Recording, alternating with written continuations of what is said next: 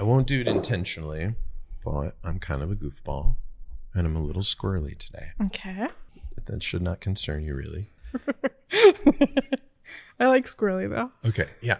Like I'm a little nervous. You make me a little nervous. I'm nervous too. No. I'm totally nervous. Yeah. Yeah. So I might make you feel a little uncomfortable today. Well, that's better than nervous. Me, right? It's just me. I'm just never. I'm just a goofball.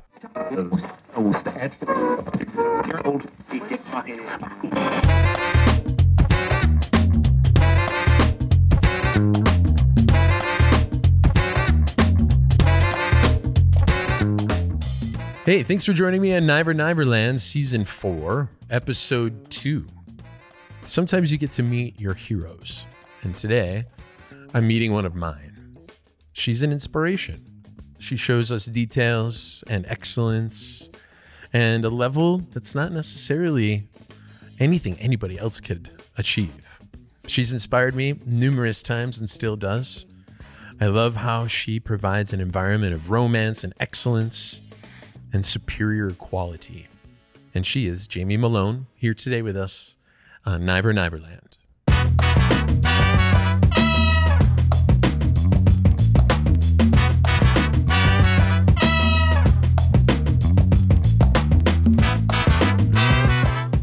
This is Niverland. This is Jamie Malone. And I am so happy to have you here today. Welcome to Niverland. I'm so happy to be here. Thanks. My goofy little show. When did I meet you? I don't know when I met you. I have a couple of recollections that I think were like the first time that I met you. And I think it was in a bar. Does that make sense? That makes sense. Do you have any recollection when we first encountered each other? I feel like I followed you and knew about you for so long before I met you that there's not a distinction of having, you know what I mean? I just have like known about you for so long. Yes. And like you put yourself out there so much that like you can really feel like you know you without knowing you. Yes, I do. You do. People don't know anything about me. This is just how I am out here on the stage. No. I am wondering about you and your mysterious nature too. And that's kind of how I see it. Like I may be out here and then you might be like the opposite. And so I'm kind of always trying to get a bead on, you know, who Jamie is a little bit. I'm very shy. I'm super shy. Okay. Yeah. I'll remember that today when I try not to embarrass you. So I think the first time I introduced myself to you was in this bar after an event. Most everybody that, you know, was in your circle and my circle at the time were there. It was Tim McKee, it was Eric Anderson, it was Ryan Cook. And I think this is like right after Food and Wine or whatever it was. And I walked up to you in the bar. I'm like, I'm saying hi. I'm saying fucking hi to Jamie Malone. So like, there she is. And here's everybody else that's a superstar, you know. And I'm kind of putting it together now because when I came over to say hi, I'm like, Jamie, hey, I just wanted to congratulate you on how awesome everything's going, and I'm just like so pleased that it's you. And you're like, thanks. And then you go, this is Ryan Cook. That sounds about right. Let's put the attention on someone else. Yeah. When I introduced myself to you, and then you deferred to Ryan Cook, who is also so fucking awesome. And that was my first time meeting Ryan. And so I get it now. I get it, right? Well, and it was also, you're congratulating me for this accomplishment, but Ryan was my partner, you know, my sous chef, but not a sous, like we're partners in that together. Yeah. And so it never felt right to be the singular person behind that award. And nobody so does this alone. Yeah. Yeah. So that was a lot of it, and being shy and awkward. I love that part. Are you clumsy too? Yes. Oh my God. Yeah. That's so adorable. Then when I get tired, everyone, like if I'm overworking myself or getting tired, like I'm gonna fall and hurt myself. It's just a matter of when. So that's like a whole thing. Yeah. Yeah. Yeah, I get it. I'm really. I already know you now. Now I'm like, I get it, right? So, but also you're kind of. I read something about you, and you say, part of you is rock and roll too, right? Oh yeah. So that's shy. Maybe is that the unshy part of you, the rock and roll part? I think you can be shy and be rock and roll. Shy and rock and roll? Well, I think, are you tying like shyness together with a lack of confidence or like No. yeah, I don't know. You can be shy and rock and roll. Okay, no, I'm not saying about a lack of confidence at all. Yeah. I like that. I just sometimes, but they're kind of opposing. Being shy and rock and roll just seemed like the opposing ends. But look at the Replacements. They just stared at their shoes all day. I love this. Yeah. All right, cool. Yeah. What am I? At my age, I'm probably classical music. I'm not rock and roll at all. Oh, yeah. I watched football last night, which I never do. And Ozzy Osbourne was the halftime show. No way. I was like, dude, he looks great. Really? He was like sick for a while. He looks awesome. They showed like 10 seconds. I was like, I like football. This is rad. And then they cut out to like the commentators. I was like, what are you doing? You have Ozzy Osbourne on stage. On stage, being amazing. He was the first guy to he ate bats before Zimmern, right? Yeah, oh, yeah. He was eating bats before Bourdain and anybody who was doing any of this shit. Oh, that's amazing. Yeah. I like Smozzy. Like I can get down on that. I don't know. Like really, I'm not a classical. I would listen to classical music, but I'm kind of this weird. Like I don't listen to much specifically at all. I listen to everything, and I know no lyrics. I can't memorize lyrics for anything, but I definitely drive around with the music loud, and it's usually now some sort of modern psychedelia, something like that. Ooh. Tame Impala, Yes. Rangbin. I think I'm on that path with you. It's good, right? Yeah, so good. God. And Yes. it's chill and also has a beat at the same time and it's moving you along. I love that. That's probably that's my musical type. Yeah. Would you think that I'm shy? No. I'm shy. You are. Yeah, well, maybe not shy, Yeah. but I'm somewhat introverted. Like at the end of the day, I don't want to talk to anybody. I want to go home. Yeah. And on my time off, I kind of cocoon. Yeah. So I'm not like, I don't go out much. I like being out, but I don't go out much. I go to like one place and I sit there and I drink cold tequila and it's really nice. And that's it. Yeah. Is that what you do? What do you do? Do you go out? Do you party still? Do you party hard? Oh, no. No. Did you used to? Not really. I mean, kind of, but not like, I don't know. It was more circumstantial, I guess. Not really. I don't know. I That's kind of a been tough a party question. boy like the whole time. Is that because of restaurants, or would that occur even if you weren't in restaurants? You know? It's probably helped me along in restaurants. It's part of my personality a little bit. Kind of like, help the environment along a little bit. A little humor, Yeah. And I'm just realizing sometimes I use humor as my cope. Like, it's the way I cope with everything, is try to be funny. So, it's kind of a weird thing, but it's also like not the worst thing either. Does it feel weird to you that like the person that you present is just this kind of like part of this duality? So do you feel like people sort of kind of misjudge a little bit of that they don't know me exactly? Yeah. I don't know. What I put out is genuine, and so I don't think I'm misperceived. Yeah. I just in social situations I'm really good because I'm practiced, but it's not always what I would choose because it's where I've been.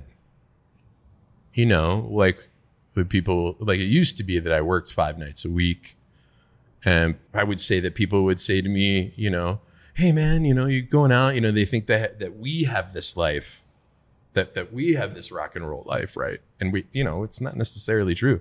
We're fucking tired after taking care of you. Like Yeah. I talk about the cake thing where like you get up every morning and you have a cake, right? And a service person gives out a piece of cake a bunch of times during the day. And I don't know what kind of cake you're going to have left when you get home.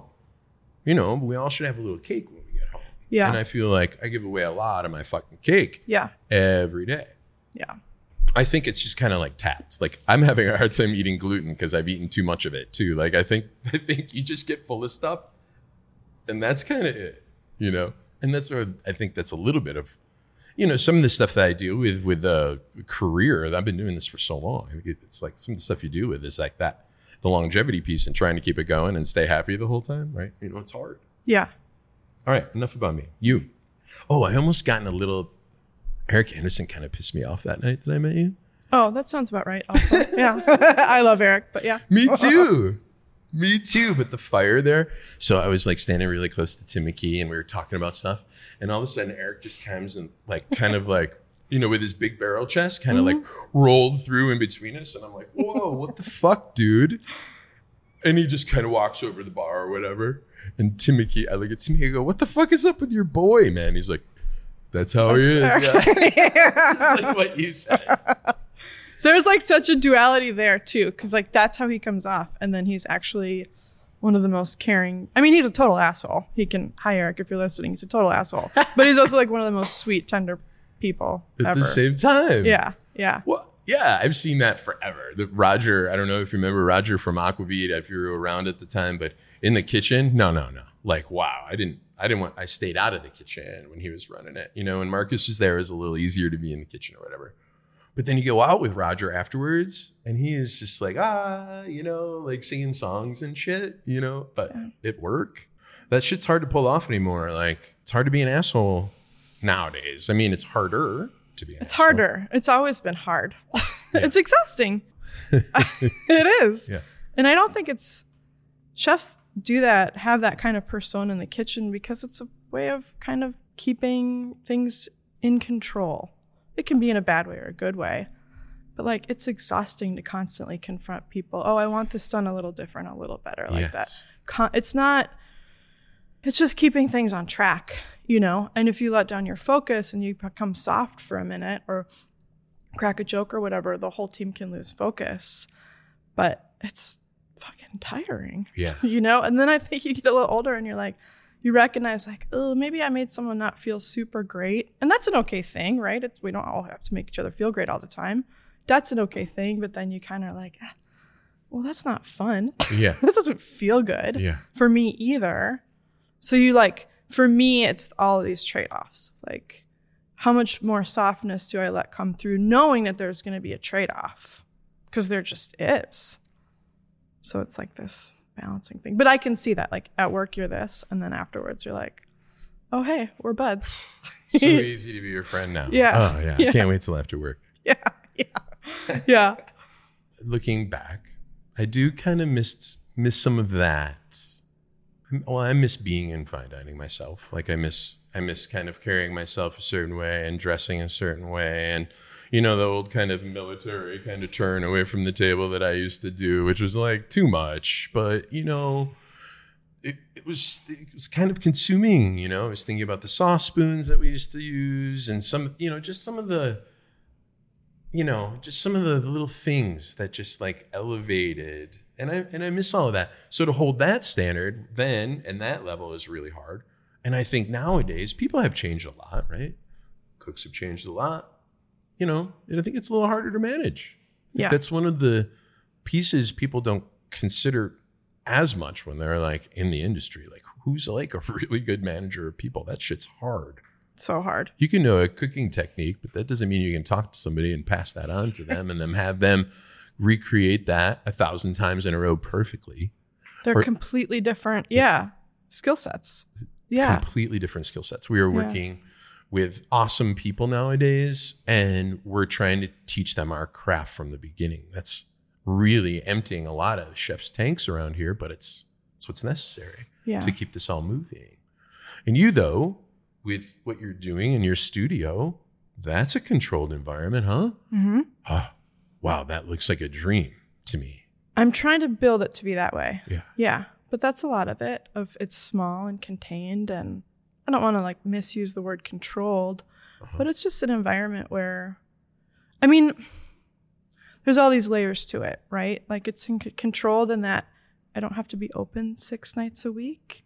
I can have a tiny payroll. I can have a tiny core team. I mean, my overhead is small, so I get to choose what we want to do. So that's the best piece of control Yeah. right there. Not having overhead is the best control. Putting yourself in a position. Yeah. Yeah. So, and then, you know, when we choose the events we want to do, we get to make them super special.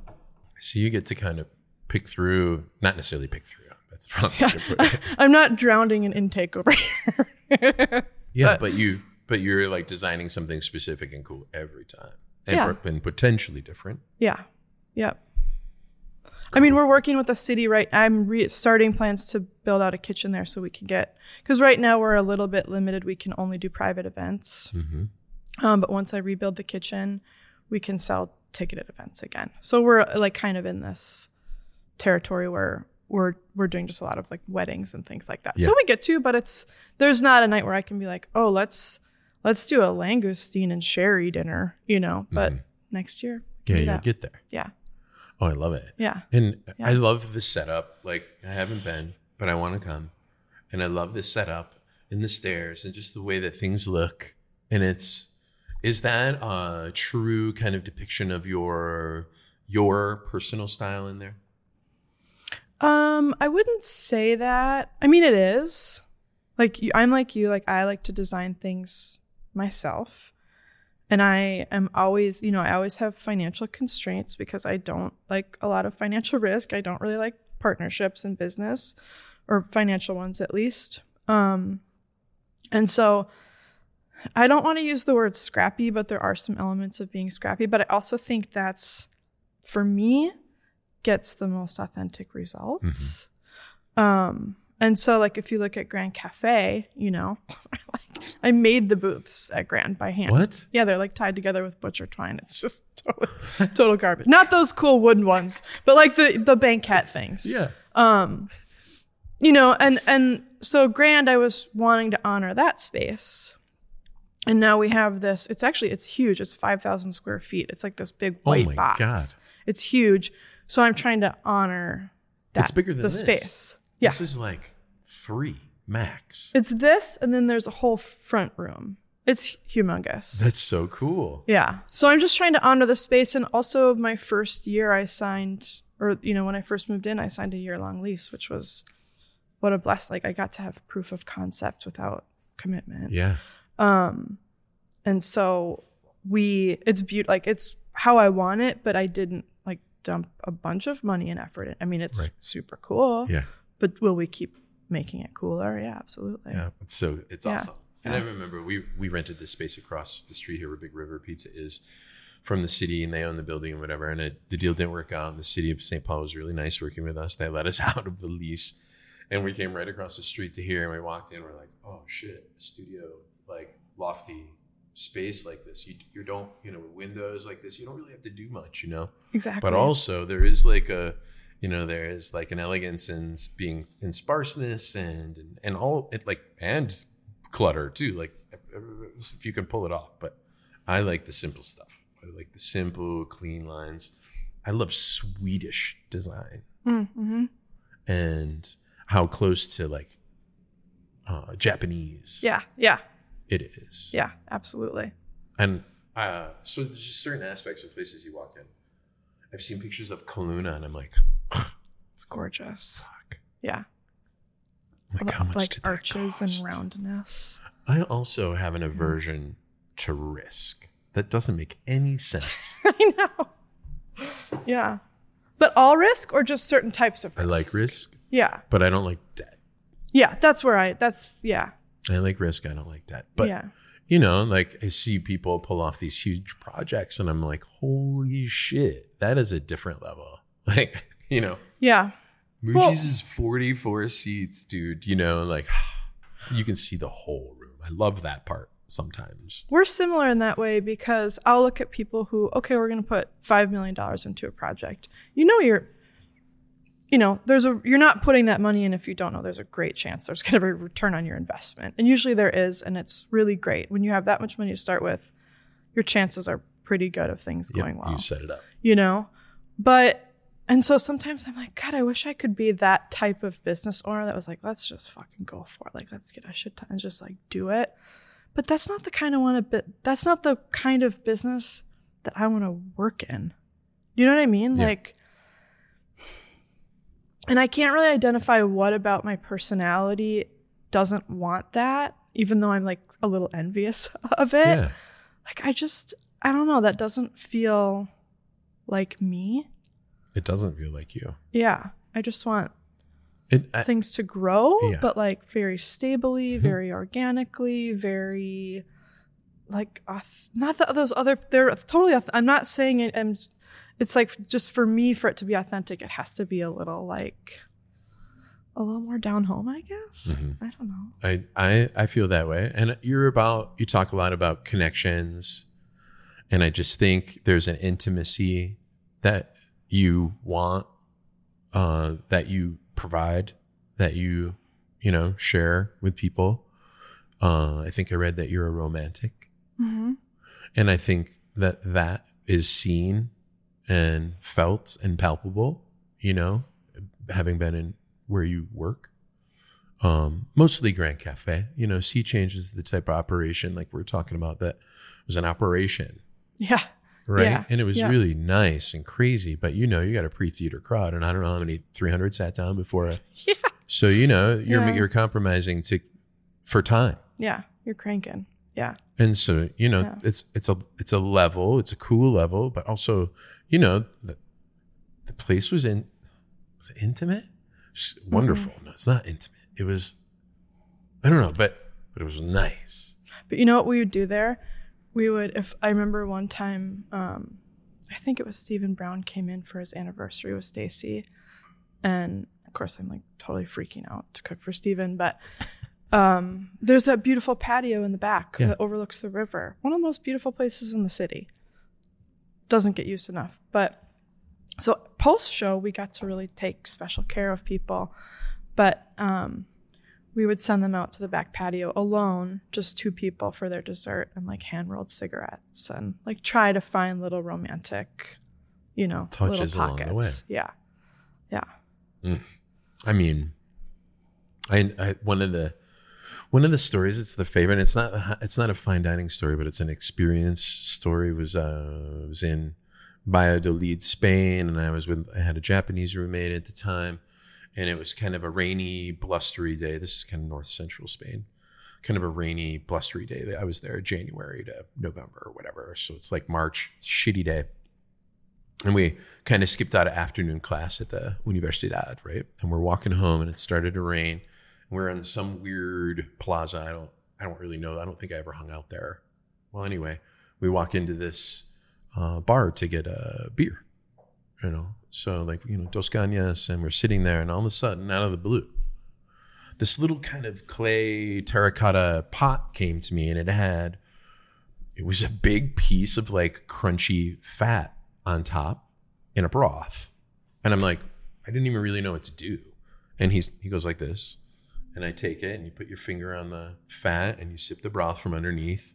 And at the end, you just eat this melt in your mouth fat. And you're just like, what did I just eat? And it was part of I will always remember that story because it was the rain. It was the by chance. It was the kind of whatever, and this happened and it wasn't asked for. It was considered before I got there. Mm-hmm. And it was a part of the whole element of the day and the memory. Yeah. Right? Yeah. And they're expressing something to you. Yes. That's so deeply personal to them. Yes. They're not doing it to make money. No. They're doing it to share. Yes. I love that so much. Yeah. So things like that kind of blow me away. And those are, I think, the experiences that I miss, not having, say, a little finer place, right? Like we're still replacing silverware here and at Moochie's, right? And somebody's, I get comments sometimes like, oh, why are you doing that? I'm like, well, because I'm hanging on to what I do. Yeah. Yeah. And I get it. That's an extra wash. The washer is going to go through anyway. I get the environmental factors, right? And we've sometimes, like, if I see people kind of wanting their silverware not to go, I'll offer, may I replace your silverware and plates? And they'll say no.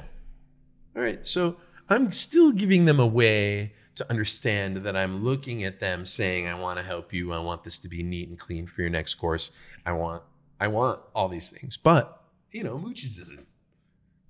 You know? I know, but how do we make those distinctions between that's fine dining? Yeah. I mean, to me, fine dining on many levels, many levels, is incredibly unsustainable. Like, it's crazy that we even ever had a period where it was like, this works. I mean, think about it. It's nuts. And that people could go and fine dine twice a week. I mean, I could go on about that, but like, which are those pieces from fine dining where it's like, I just want you to not have a dirty table. If you want to lean in closer, I don't want you to get something on your sleeves, Crumbing. Or I want you to feel pampered. Yeah. You know, is that fine dining? I don't know. No, it's like a level of care. It's just a level of care and consideration. Yeah. It doesn't have to be stuffy, right? It doesn't have to be all those ways. It's just, like I say, I think it's just those touches. Yeah. And are you like literally trying to connect emotions to your meals? Are you literally trying to connect like those feelings to, you know, be provocative? Like you're doing a special event and you're like, oh, if you learn something like, you know, inside baseball on the client or whatever, or are you going to kind of like, oh, wow, you remembered that I mentioned this in our first meeting? You know, like you pick up on those things and kind of put them into these experiences, right? Yeah, absolutely. I mean, isn't that why we do what we do? Yeah. Because there's, we got to have it. We got to have that. Yeah. Yeah. That pleasing part. Yeah. It's the fulfillment. Totally. I haven't looked at my notes once. Yeah. I have so many fucking notes. I have, and this is funny because I take notes like it's so chaotic. I take notes like you do. Like this. Your pages. I have crazy. I probably have a couple different mental illnesses at work here. Mine, if I pulled out my notebook, you'd be like, all right, got it. But there's like a sense of order here to me, but I don't think anybody else would be like, oh, what the fuck is Nyber? What the fuck is Nyber thinking? There's like 3 different styles of handwriting there. Yeah. I love it.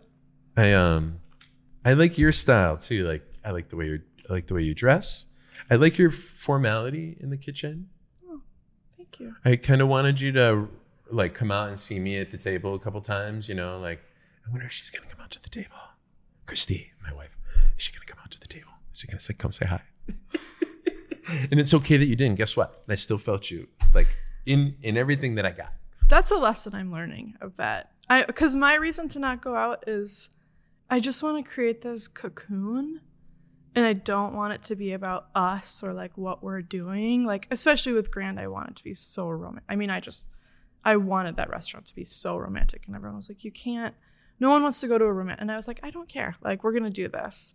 But I never want to like disrupt it. And so my rule for everyone is always like, if you're going to go out, you need to have an offering. Like, you need to have something. But I do shy away from that. But I am learning that it makes people feel good. And that's really important. Yeah. You know, I'm always like, oh my God, I'm so awkward. I'll go ruin their dinner. You won't. Yeah. I promise you won't. That. I don't think you can. I don't think that ever happened once. Okay. I don't think that ever happened once. And I think, and I'm not knocking you. This is not a knock. Like, I get it. Like, you don't have to come to my table. It's your place. You run it how you want to fucking run it. Yeah. And you staying back there always made that mystery even greater, you know? But I agree, you know, sometimes you have to like I'm doing all of this because I need an outlet and I need to remain relevant. I need to talk to people who are also relevant. I need to have these conversations so I can kind of fill up with some of the things that I miss. You remind me a little bit of dining's past because you're such a classic kind of figure to the city. And I don't mean old. I just mean like one of the best. And we can build around people like you in the city. And we have, and other people have, you know, and the people that you worked with in the past are also amazing. Amazing. Yeah. So like when I see you, no offense, I see some, like, I see your accomplishments, all of them. And I'm like, wow, you know, that's fucking cool. So that'll never go away. And what you perceive as your awkwardness is just charm to me. Oh, and I would say that that's how people see you, is that it's charm. And you know, you can always take your rock and roll at the table and just fucking jam out on your rock and roll at the table. You know what I mean? Yeah. Thank you for saying that. Yeah. Yeah. Fuck. So it's just so much easier to kind of, maybe be told how you're perceived than, project what you're thinking people see. Because I do that a lot too. I am quite self-conscious as well. Like maybe I'm a narcissist or some shit. Like I say, I got a bunch of things going on. Like, so we're all kind of like trying to feel comfortable in our own skin while we do this, and also be profitable and be real. Mm-hmm. I want people to know who we are. Paris Dining Club. Yes. Right? Yep. Super cool. That's okay. I want to make sure I know exactly what's happening. Paris Dining Club. Is that the main deal right now? Is Petit Atelier or any of that? Petit Atelier was a little sub-brand. It's disappeared. Okay. This is rebranded as Paris Dining Club Studio. Great. So Paris Dining Club is in-home dining, meal kits, whatever we need, words we need to invent for what, people are doing now. Yeah. But, it's meal kits, but genuinely like the kind of food we served at Grand Cafe. I mean, Tivier, we're going to do like a farce stuffed whole turbo and poppy oat next month. I mean, like very Beautiful. Cool food. We put a ton of thought into it, that it's centerpiece on the table. You don't have to prep anything. Like, you're not going to mess it up. You're going to feel really proud. You're going to feel a little engaged because you did put it in the oven and pull it out and your kitchen smells great and you plated it.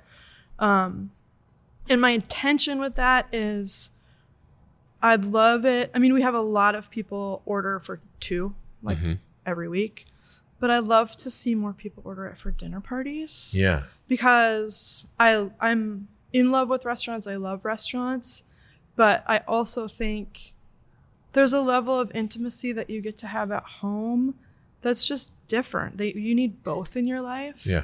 And when you have to cook and shop and be intimidated if you're gonna do it right or serve something, like it makes it really difficult to do that. So what I want is to be creating this thing that allows people these more special moments at home. Absolutely. And we really detail it out, like the packaging I model it after, like French lingerie. Like, we're really How do you do that? Want to make it is so special. Nice. Thank you. When you guys started this stuff at Grand Cafe, I was just fucking blown away. Like, I mean, the level of detail and just, I mean, wow, so good. So good. I could never, I mean, I can see those details and be like, oh, makes perfect sense. But to like actually do the detailing and kind of make it all kind of consistent and stack right. Yeah. Because I know you're building a bag in a certain way too. Like, every detail is considered. The handle, like, what do I want it to look like? Totally. And so I love this dinner party angle. I love the idea that you get 2s, these deuces, open these bags at home, and like one partner can take care of the other. They can do it together, and it's still cooking, but it doesn't take 4 fucking hours, and you're not looking at the book because you've never done it before. You can't do a crust like this, Yep. So it's like it's wonderful, amazing, super high level stuff, and then you don't have to take the time to do it. So you could actually sit down and, maybe concentrate on making a nice cocktail and sitting and listening to music. Exactly. Instead of, the flour all over your apron type thing. And my whole thing too was no screens. Like, you can't need to look at a screen to execute this. Like, that's not what we're doing. So no screens. But exactly what you're saying. Yeah. We're like, maybe it's going to take a half hour in the oven. So yeah, have a cocktail. Like, yeah. This is how we'd recommend you do your evening. Yeah. Yeah. I mean, it's catered too. Like, it's catered to your needs, like, not necessarily. Your menu looks great. Your menu looks great. And it's nice that there's changes, like you get to, still move and be, culinarily active in your brain. You get to change the menu a lot at your whim.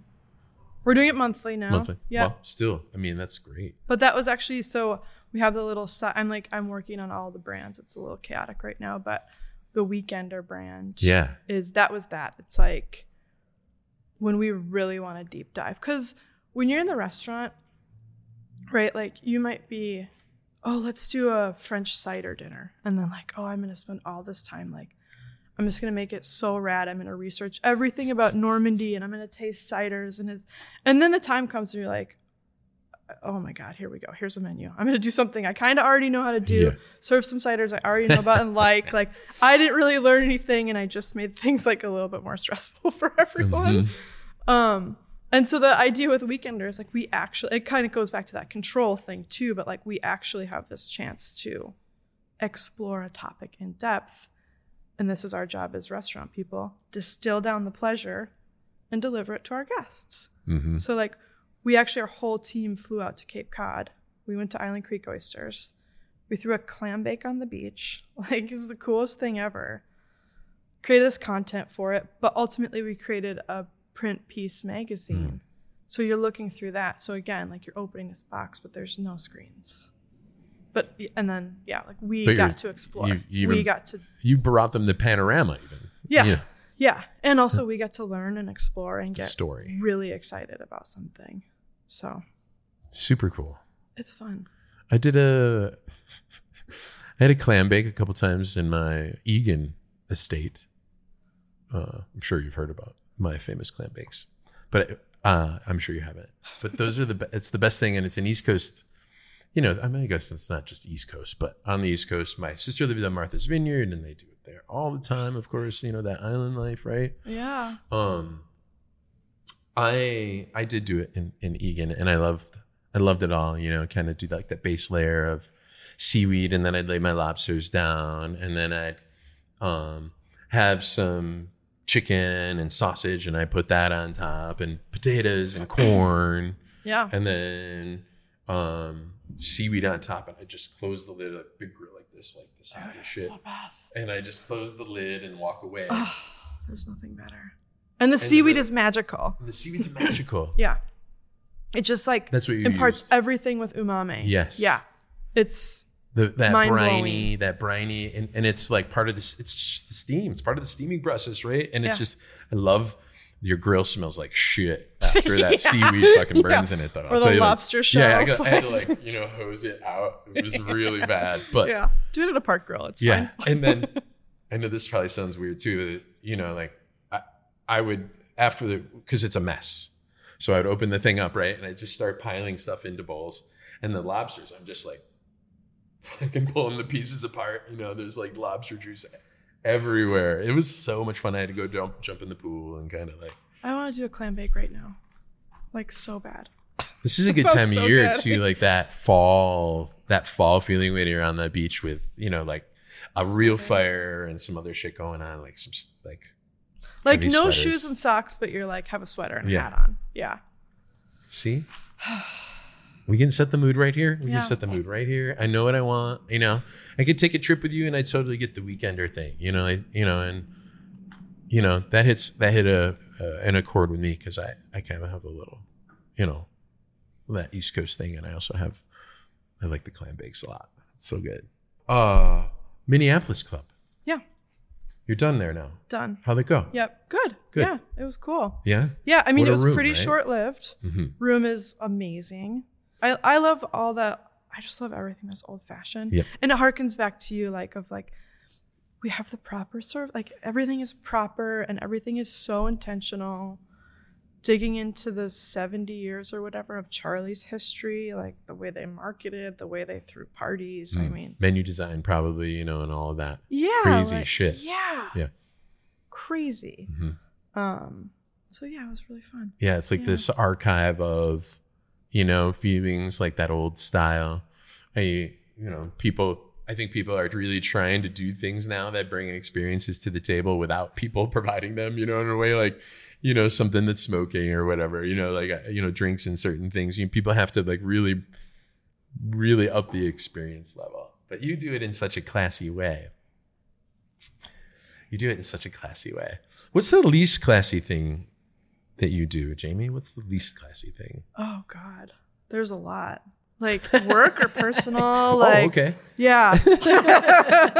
Well, I guess I'm just saying, like, you can't. It's like we have all these lovely things that we like to do, but there is another side to that. Right? Oh, yeah, I'm total trash. Yeah. Yeah. I eat at Big Bowl in the mall a lot. Oh, I love Big Bowl. Like, I love it there. When that was new, how's their calamari doing? Because I always used to go there and I loved their calamari, and I love those. I love that. Yeah. How fresh, crunchy. There's something like it's just so easy to be there too. I'm not like thinking about, I'm just like, whatever, I'm in the mall. Dude, I think if I saw you at the mall, I'd be surprised. Hey, Jamie, I'm going to go over to her burgers quick, I don't know. I don't even shop. I literally go to the mall. That's what I'm saying. That's it. You go in the door. You don't go in the mall. You go right. Yeah. It's just right there, right? The one that's just right inside the door. Yes. Oh, that's funny. Yeah. I eat at deli containers at home still. Like, yeah. It's just habit. Things that, do you eat standing up? Oh my God, yeah. I hear that's horrible for you. So bad. Is it? Why is it bad? I mean, anybody? To not like sit down and enjoy your... Oh, I've enjoyed a lot of shit standing up. Well, I mean, I have too, but just that, like, there's something about it, like, I don't know. We deserve to sit down too? Yeah. We do. We don't get to. It kind of runs pretty deep that we think we shouldn't sit down and enjoy some, there's like, that goes way deeper than just eating staff meal over a garbage can. We get guilty about leaving the restaurant. You get guilty about, I don't know, like having a weekend off. Yeah. Or a Saturday to yourself. Well, and too, like a lot of your self-worth is about productivity and, excellence, whatever that means, or creativity. And you just kind of forget, like you're doing all these things to create things that others can enjoy. And you kind of forget that, actually what's going to make me best at this is if I also enjoy things. Like, I think it's kind of easy to lose that piece of it. Yes. Is that, like, would you agree with that? Absolutely. Yeah. I literally have to schedule vacations 6 months in advance so that I can have that nugget out there waiting for me, and I work to it. Yeah. And then I go to the fucking beach and I let my curls down. Yeah. And I sit there for 6 days or whatever. But I have to have a nugget like that waiting out there for me because I know there's a bunch of work on the way there. Yeah. So like I gift myself things like that. Yeah. And I try to like have that, me thinking about what's coming to me, it just in a vacation form. Mm-hmm. I find it very hard to take days off, full days off when you're an owner. Mm-hmm. There's always kind of something. Monday's a business day for everybody we deal with other than people that are in our business. Mm-hmm. And that's okay, right? The responsibilities of that, but also, it's a lot. Well, I also think for me, it's a lot of work. If I stop working or take a day off, that somehow like the business is going to fail. Right. Which is it's so illogical, but I believe that so deeply, With the team that you completely fucking trust. Oh my God. I trust them way more. I mean, my brain is, I trust them so much more than I trust myself.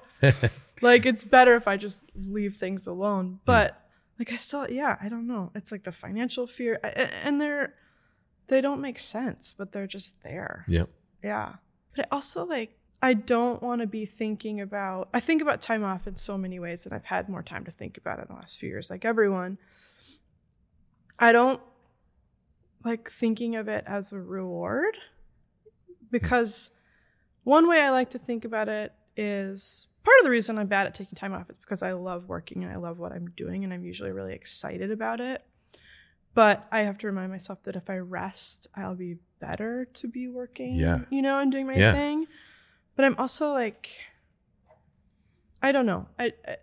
The thing I'm trying to really think about a lot and like force myself to believe is that doing both, being like a human and being a hard worker and trying to grow this business that is thriving and contributing and all of these things, like I can do both. Like it's really hard and like I deserve to do both. Yeah.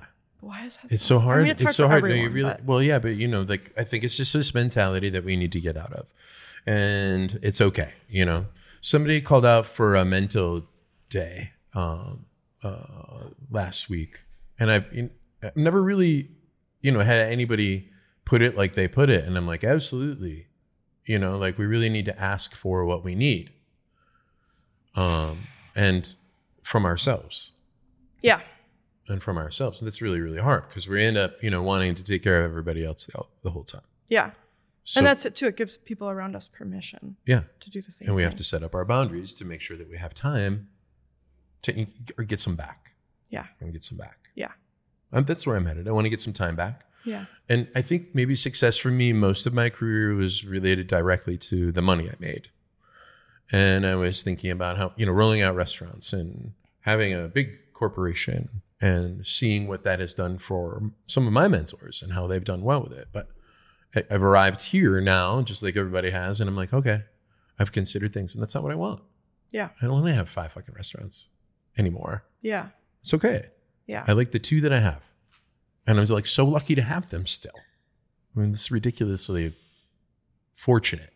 But, it can't be my whole life. Right.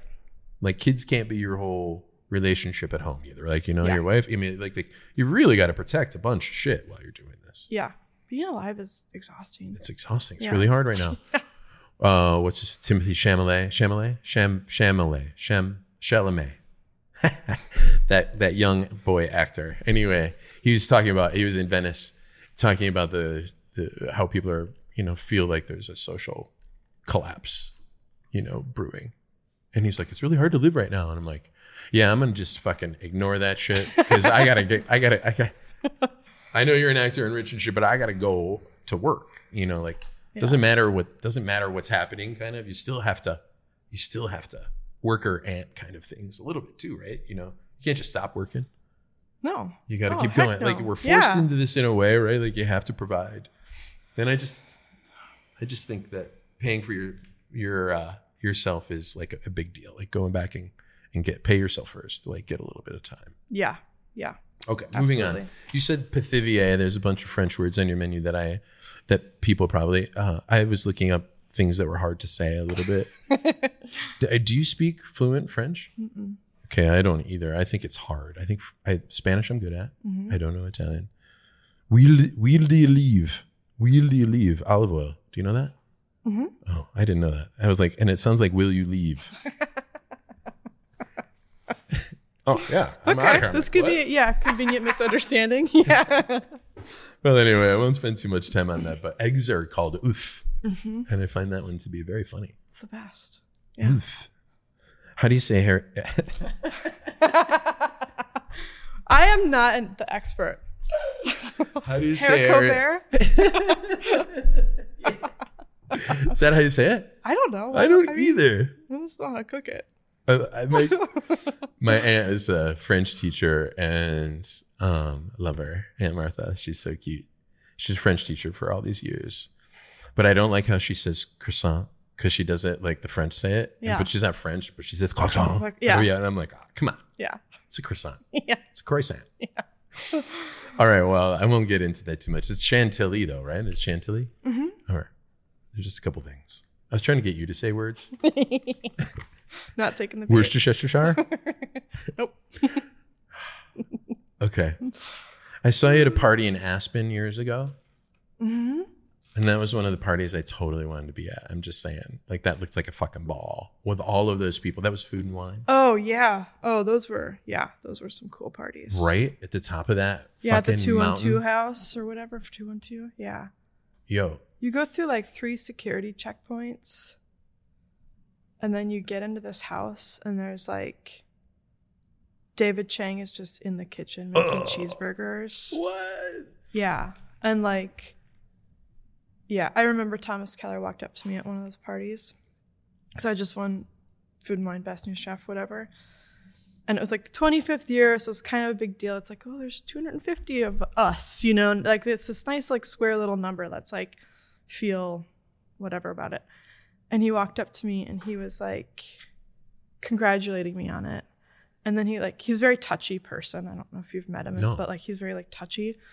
And he put his hand on my shoulder and he leaned in really close and he just goes, "Don't fuck it up." I was like, whoa, the party is ruined. Dude. Yeah. Yeah.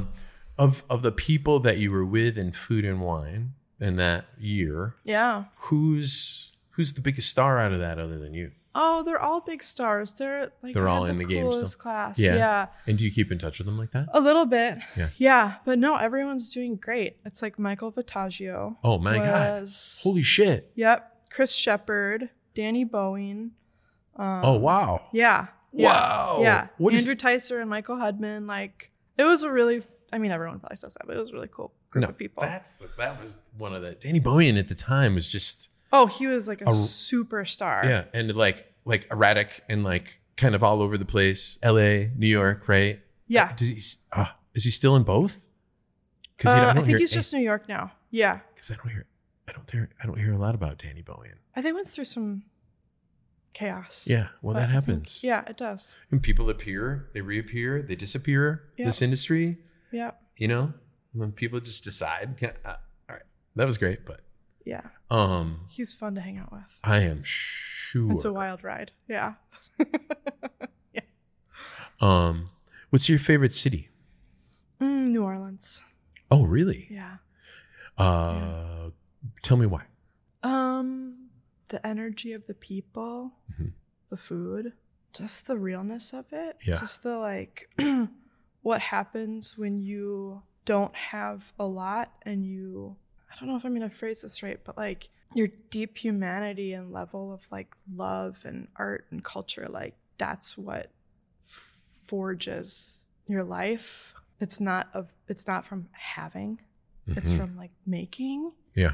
And like you can just like feel it in that city. You know what I mean? And they've had to recover as much as anybody's had to recover. They have, you know, constantly getting knocked down, but still being so vibrant and kind of having the things that make their culture vibrant, lift them back up, you know, the music, the food.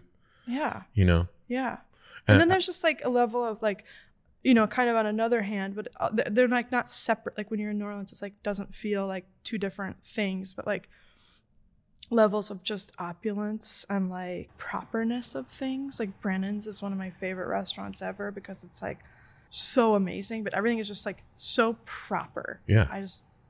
I'm like, I love it. Yeah. I love it. Old school. See, I haven't made this too hard, have I? No, this is easy. Okay, I'm going to tell you, I've always had a little crush on you now. Does that make it feel weird? Well, now I'm going to turn red. Well, I'm going to turn red too. You're just like, you know, like, I think chef crushes are like partly chef, you know, like that mysteriousness that I think I pick up on the romance that you provide, you know, and I like the things you talk about and, you know, like I like how different you are from everybody else. Those are attractive qualities. Thank you. Did I make it weird yet? I did. That's okay. It's okay. All right. Best meal ever. Like compose, like experience. I don't know if I can answer that. People have a hard time with this question. I ask it all the time and everybody has a hard time. Because it's not like there's this one objective when you're dining out. You know what I mean? Like, I don't know. I'm going to think about this for a minute, but... Okay, I'm going to talk while you think about it. Think about it for 1 second. Yeah. I have one. Yeah, okay, tell me. And it's definitively the thing that it's the benchmark of all. Okay, so I worked for Marcus and Hoken. And so at Aquabeat in this time, and I guess it was 2002, and Marcus says, will you go to Barcelona with us? And I'm like, fuck yeah. I speak Spanish, you know, and it was the GM at Aquabeat. He was taking me for a reason. It wasn't just because I spoke Spanish, but we'd had a nice year. We were in the top 50 in gourmet, and he's like, let's go eat. So we get to Barcelona, and we stayed for 3 nights or 4 nights or something like that. And they took me to El Bulli. Right? Mm-hmm. So we pull up in a limo to El Bulli, and it's in this little town, I think it's called Roses, like roses, Roses. And it's on this fucking cliff with this little, you know, veranda and everything you can imagine about the Spanish kind of like Mediterranean, all of the sounds and this kind of villa looking place. And we walked in and we're on the veranda for a few things. And we literally had a 35 course lunch. And it was like 3.5 hours, 4 hours. Yeah. And I've just never seen anything like this in my entire life. Never had anything comparable. Yeah. Not even fucking close. Yeah. After the meal, It was about everything. It was about the emotion everything. of everything. Yeah. I was with Marcus. I was with Hoken. These guys have brought me along. It's like a groomed mental state before you even get there. Unbelievable. Yeah. Right? Yeah. I bought a new suit. I knew where I was going, right? Yeah. You know? Yeah. So then after the meal, Farhan invites us into the kitchen. And he's got the most gorgeous, the sexiest furniture in there for this chef's table. And there's a tree that grows up through the kitchen. And everything was silent. Yeah. There's 20 people in there fucking cooking. It was silent. Dream. I could only hear Farhan. Yeah.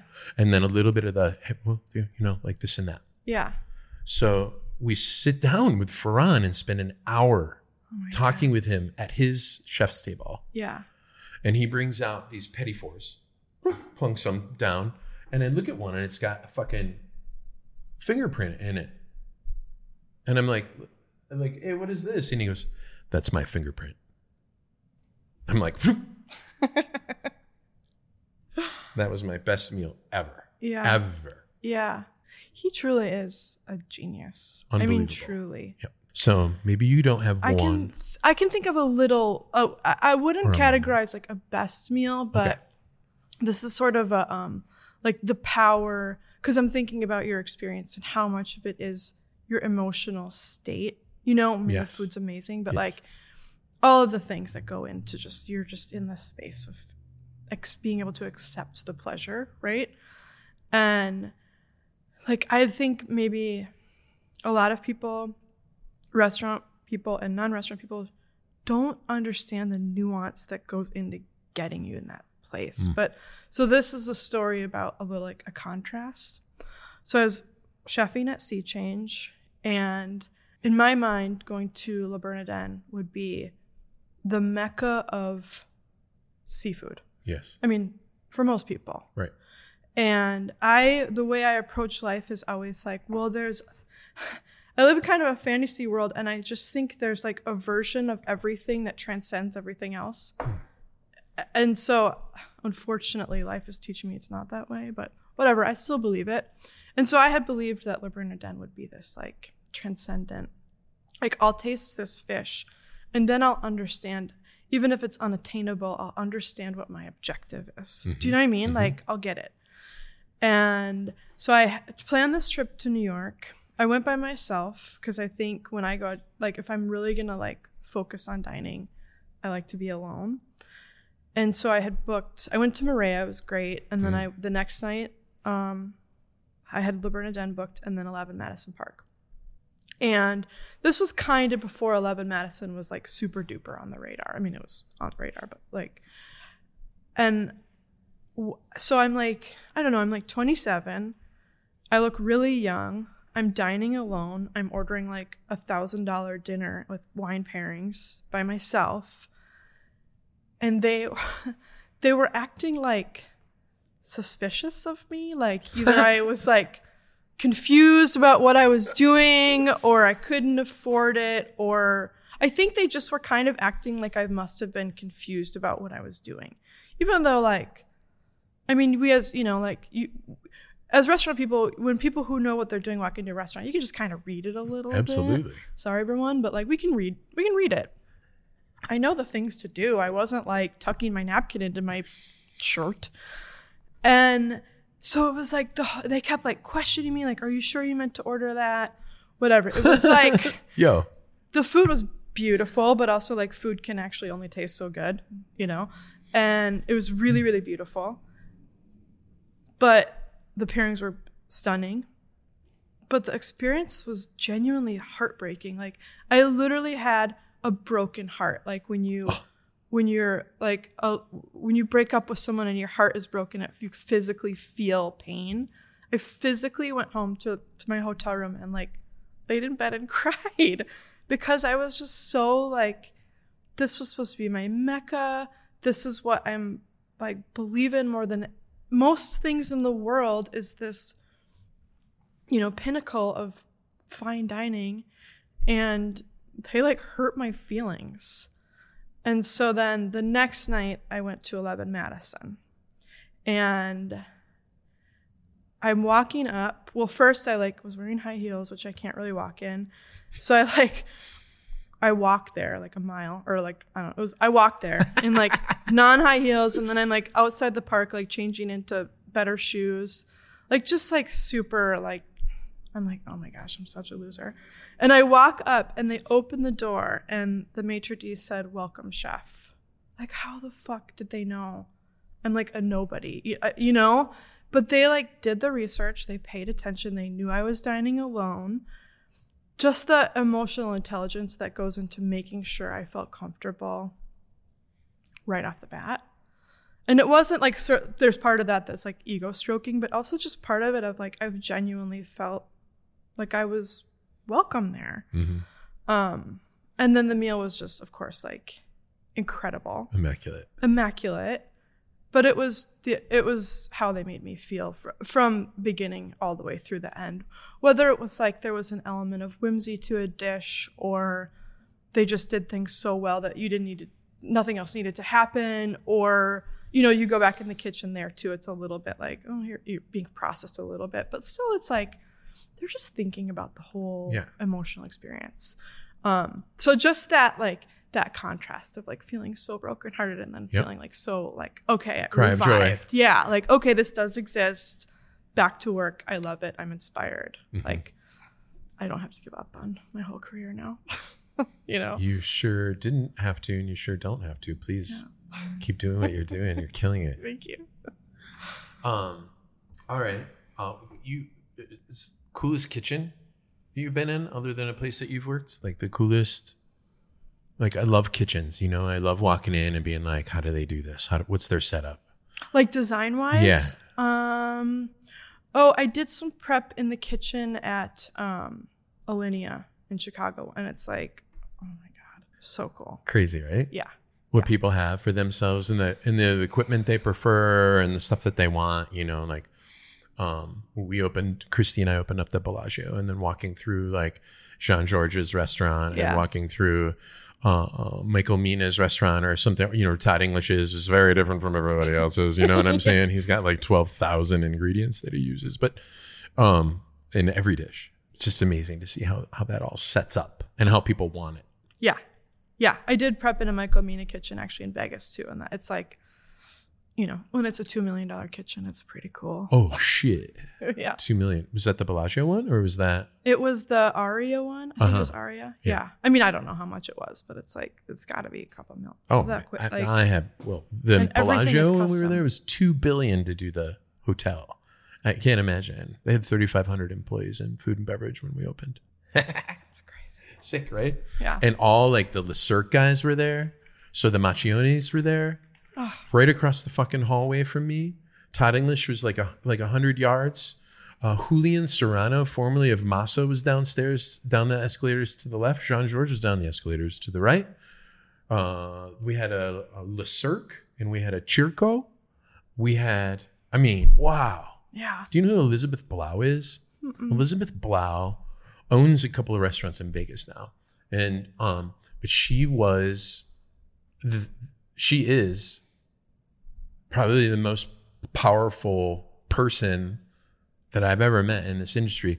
And as a woman, she's just way beyond, you kind of remind me of her. She's got this style and this way, this culture about her. Anyway, she put every one of those deals together for Steve Wynn. Every one of them. Dude. She went out. Imagine that job, going out and you're recruiting Jean Georges. Yeah.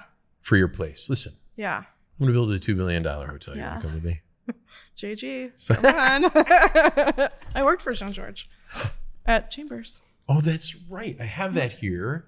Yeah. Who else was there? Dude went out to Dansky? Chris Damsky. Damsky. Yeah, he's a great chef. Yeah. Yeah. Yeah, great dude. He's still in Hawaii, I think, right? Maybe? Yeah. Yep. And Donald Gonzalez. You know what? Donald Gonzalez never remembers who I am. I have a funny story about this. I just saw him over here. He was at the farmer's market the other day.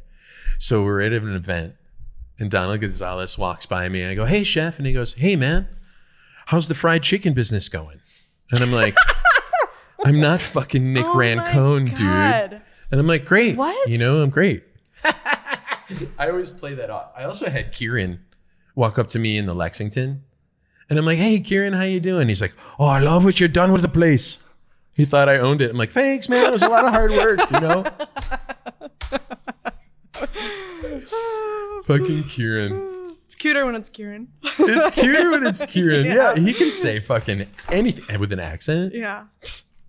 That dude's rad. That dude's rad. Yeah. Yeah. He doesn't give a fuck. fuck. He doesn't give a fuck. Yeah. So many good people in this town, right? Yeah.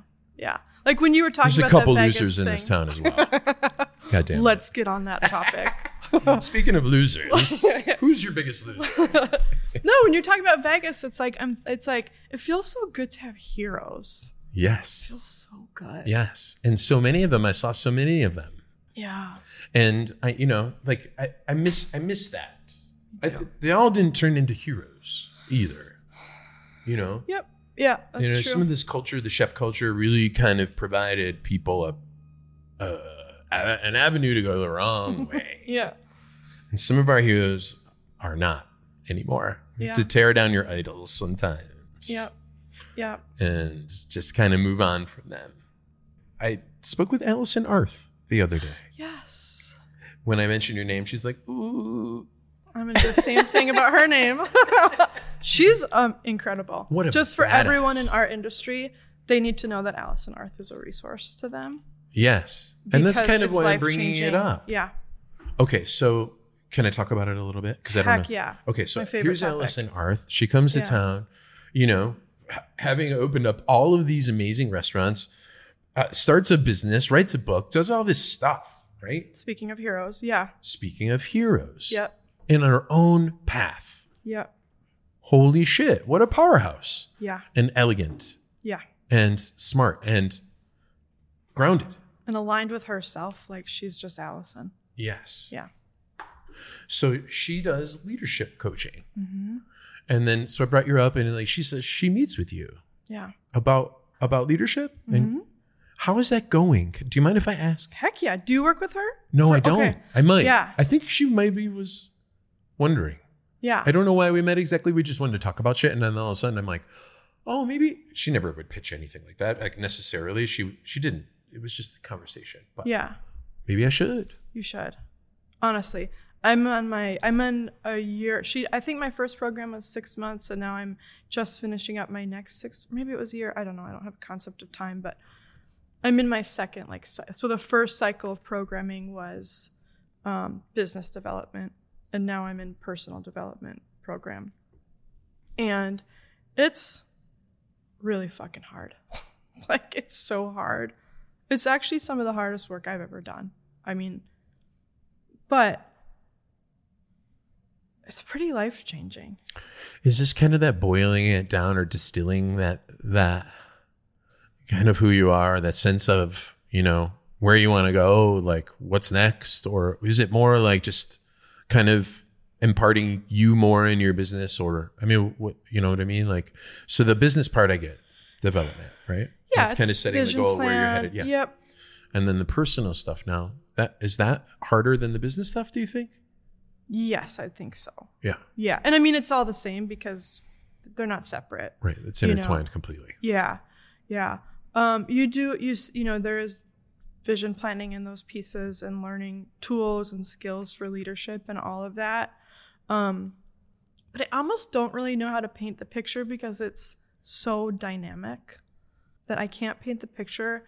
But I can say that it's put me on a path of thinking about everything in such a different way that it feels so, I don't know, there's not a way to describe it without it sounding trite or something, but perspective.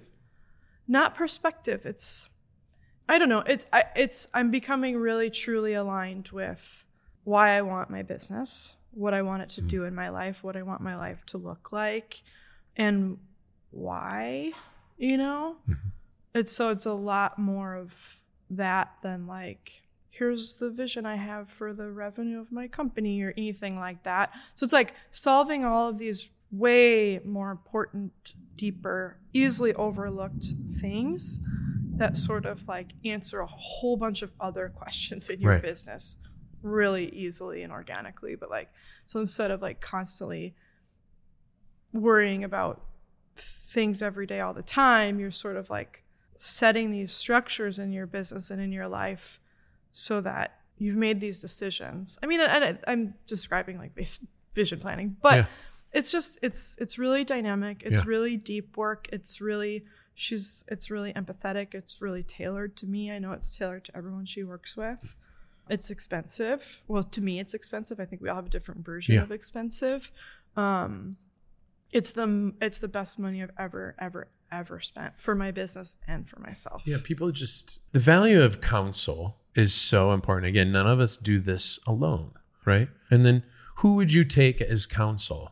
You know, we have to be very careful who we take as counsel. Yeah. We have to be able, you know, like people have asked me questions and I'm very careful to say, hey, well, this is only my perspective, but finding counsel with somebody is really important.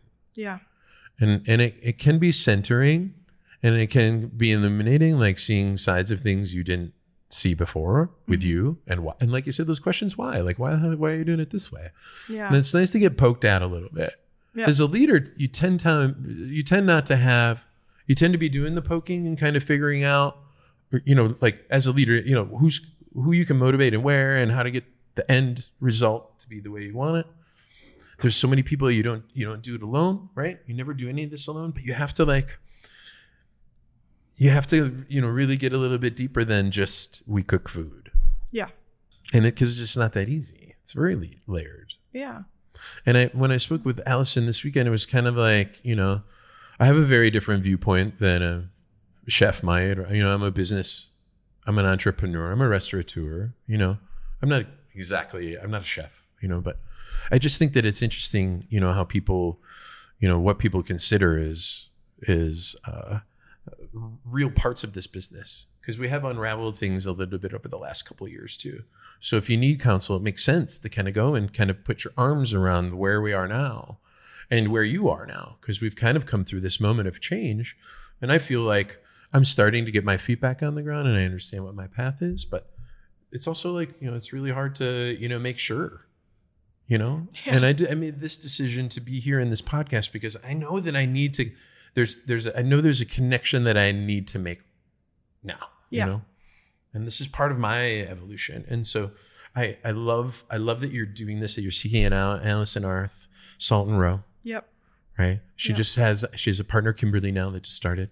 Yep. Or I don't know. They've been together for years. Together. That's right. That's how she. Kimberly's based in San Francisco. Yes. And now here? Or no, is she they're distance. Okay. Yep. So sorry, Kimberly. You've been around for a long time and we know this. And Kimberly, we love you. Kimberly, we love you. Allison, we love you too. Allison, it's really cool though that you're spending the time, you're investing in details about yourself. Yeah, and I truly, now I'm accustomed to having her in my life and as a support system, but also as a teacher. And, you know, she's also teaching me to like kind of poke at myself a lot, which is what's really hard and painful. But when I first started, I just was so overwhelmed with, why didn't I know that this resource was available to me 5 years ago? Like, how do we not know this? Well, it wasn't, but these careers are really painful in a lot of ways, like really, really painful. Yeah. And we do lean on each other a lot, but like to have a professional, beautifully built system kind of situation that you can like really do the work and see some results is pretty cool. Like we're really like genuinely blessed that she's choosing to do this work and in our community. Like it's really cool. Yeah. Most of us have some really big strengths, right? And then most of us have things that we're really working on. It's really hard to find someone that kind of, you know, has it all. And so therefore, but we need to consider all of it. And so I think, you know, what I felt from Allison was that she's helping you can consider all of it, you know, like, and honing it in and finding focus. A lot of people in our industry just, you know, don't know how to run a business. A lot of people in our industry don't know how to cook as well, you know, like, and what's more important, I don't know, you know, like whatever the sustainability process is for you. It's running a business. Yeah. So it's more important. Yeah. I mean, Yeah. Well, yeah. Yeah. You know, because Yeah. you got to keep it going. Yeah. I want to see you. It's a totally different subject. I want to see you cook fight somebody. I want to see you in a cook fight. I want you to go up against somebody and like beat the shit out of them with your skills and like UFC style cook fight. Is there somebody that you'd like to take down? No. Come on. No. Take them down. Cook them off the planet. No? Like. You're not competitive like that? No, I'm sorry. I still want to see you cook fight somebody. I mean, I'm a little bit like, I know when I do things really well. I'm not competitive. Not really. I don't know. Maybe I am. I definitely don't want to like have a smackdown with anyone. I do. Isn't that I want boring? No. That's what I want. That's what I want. I want you to smack them down. That is the cook smackdown. So damaging. We don't need any more damage. I have a bunch of people I love you to just smack the shit out. You know? I mean, once in a while there's like a line cook and I just want to be like, I know you think I'm like an old lady, but I will come over and like make you feel pretty bad about your skills. Silly. Yeah. I'm going to make you feel silly, little boy. Yeah. Move over. I want to see that. Okay. Well, in any form, it doesn't really have to be like an on TV competition or whatever, but I want to see you smack somebody down with your food. That's awesome. I did send a chef home one day, or a line cook home one day for, I can't remember what, but he was working in the grill station and I was like, you gotta go. And he like looked at me and he's like, who's gonna work my station? And I was like, I am. And he said something like, do you know how? I was like, what? Don't come back. Yeah. Don't come back. Do you know how? Do I know how? Yeah. I provided you this grill. Yeah. I say shit like, I invented brunch. Yeah. I don't have anything like that. I'll take over your station. I say, what do you mean? I'm good at this. I invented brunch. But you invented, I love some of those tense moments in our work when it's just not working out and you can't recover. And so somebody has to leave. It's just the easiest thing to do sometimes. Oh yeah. You step off the line. Yeah. People have a hard time being spoken to directly anymore. And it's really, really hard to do it. Yep. It's really important. I think that the way that I do it is like, please don't ever do that again. Thank you. That's perfect. Please don't ever do that again. Yeah. That's embarrassing. That embarrassed me. What you did embarrass me. That's a good one. Yeah. That was embarrassing. We don't do that here. Yeah. You know? Yeah. And it sounds like I'm talking to a child or whatever, but at the same time, there are certain times where in the moment you need to like, I tell everybody that works for me, you're going to get notes. Like all day. Like maybe not, but be ready. Because I'm going to come back and be like, this looks a little small. Yeah.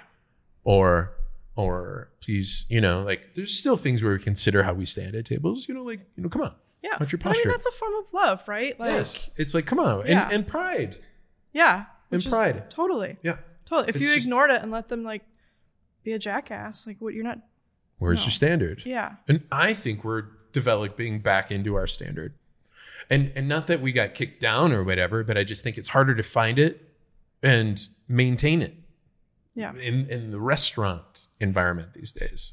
Yeah. The focus is a little different right Focus now. is a little different. And that's okay. It's going to balance, like we need a little chaos, I think, to let things shake out. Like chaos can create order or solutions or whatever. It's like sifting through and things will fall a little more evenly, hopefully. Yeah. Yeah. Well, we'll see. Yeah. They will. I mean, I've said it a couple times. I really don't want to open a restaurant right now. Yeah. I just want to maintain what I have. Yeah. I just, if I can, like do that. Yeah. But I mean, I just love it. I love this so much. And I love, again, like I don't want to just put you up there, but you help this town like have the idea that there's more out there than just what we normally do. And that's a big deal. So I love that you're asserting in a very different way on top of a skill that is so cool, Jamie. Thank you. Thank you. Yeah, we need you. Yeah, we need you. And don't forget it. And this is just, like I said, I didn't really get to anything here. I'm so glad this was just like, I was a little nervous and I usually use my notes a lot, but this just felt really natural and good. And I'm glad to know that you're doing well. Glad to know that you still have those details in your mind all the time, because it makes me shoot for a level above, like what I do on a normal day. So you give me a place to like look to. We all do that for each other. Yes. I think. Yeah. Yeah. Because you truly do that for me too. Oh, that's so cool. Thank you, Jamie. It means a lot to me. Yeah. And I don't know how that's true, but it means a lot to me. I am just so glad that we had a chance to talk about this. Just one more thing. Your love of wares, glassware, silverware, and those fine points. And you rent them even to people. Yeah. You ever been to Joe Palin? Oh, yeah. Amazing. It's one of my favorite restaurant museums ever. Yeah. And Joe is also an artifact. Yep. So do you go in there? Have you bought things like little silver trays or anything from there? Like you've been back in that little silver room in the back? Oh, yeah. Where all those antique knives and things are. And it's just like, how did you even? And there's no price on anything. Yeah. It's impossible to buy something. It's impossible. It's impossible. Yeah. To buy, Joe, I want this. Yeah. He's like, oh, God knew that's, that new would be like $400. So this is $385. You know, I'm like, dude, it's got rust on it, bro. Like, I'm going to polish the shit out of this thing for hours. Yeah. To make it come back to life. Yeah. Then there's the place across the street, the Architectural Salvage. Have you been there? I haven't been there. That's where I found, Eric Anderson and I actually found it together, the bar for Grand Cafe. Craziness. Yeah, that cool bar. And then there's another Brothers. Bauer Brothers. Yeah. What a magical place. And you can find details anywhere, right? Yeah. You place them on the table beautifully for people, and you set the table beautifully for people. What is your favorite piece of, some sort of wear or whatever? Ooh, I have one. Actually, this is cute. Tim McKee was my boss at Sea Change, and this is like so long ago, and I was so just like new, and he's my hero and was my hero, is my hero, but he gifted me this like French blue vintage oyster knife that I just like, I broke the tip off of it. Don't tell Tim. But like, yeah, it's just like, I don't know. I love it. Gavin's got his spoons, you have an oyster knife. Yeah. I just think there's something about this. These, yeah, I love them. The little scalloped edges. These came from Minnetonka Country Club at an auction. And when, we went in for like the viewing day, and the people it was really sad. The people that were there working for years and years and years, providing banquets and things with these things, were there helping them auction this stuff off. And so here I am rummaging through their memories. How many weddings has this been used for? Yeah. Yeah. And so I attach emotion, I think a little bit like you do, to these types of things. Yeah. And the little dainty handle, and the way that it even curves a little bit here for your thumb, like there's just like these details. And I love that you love those. Yeah. And then when there's a story, that's what we do. Yes. I have Minnetonka Country Club plates here from like 30, they're like 25. That's what we use. Yeah. I don't know. I bought some new plates, but very few. I don't like new plates. Yeah. These are really cute. Thanks. Yeah. Jamie, you're really cute. Aw. I appreciate you're really you. Thank you. This has been a total pleasure. And I learned stuff, and I'm just happy to know that you're out there, and we can all kind of like take some notes on what you do and show it, maybe bring it to our own businesses and add those elements of experience and romance and things. And so you inspire me to consider things differently, and I appreciate you for it. Thank you. You got it, Jamie Malone.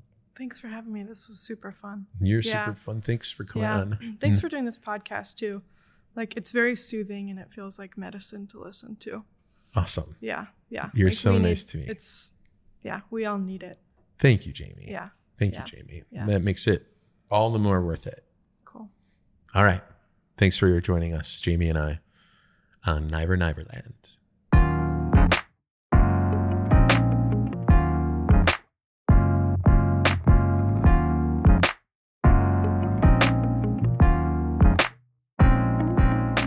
Niverland is a production of Gleam Tower Media in partnership with Tim Niver.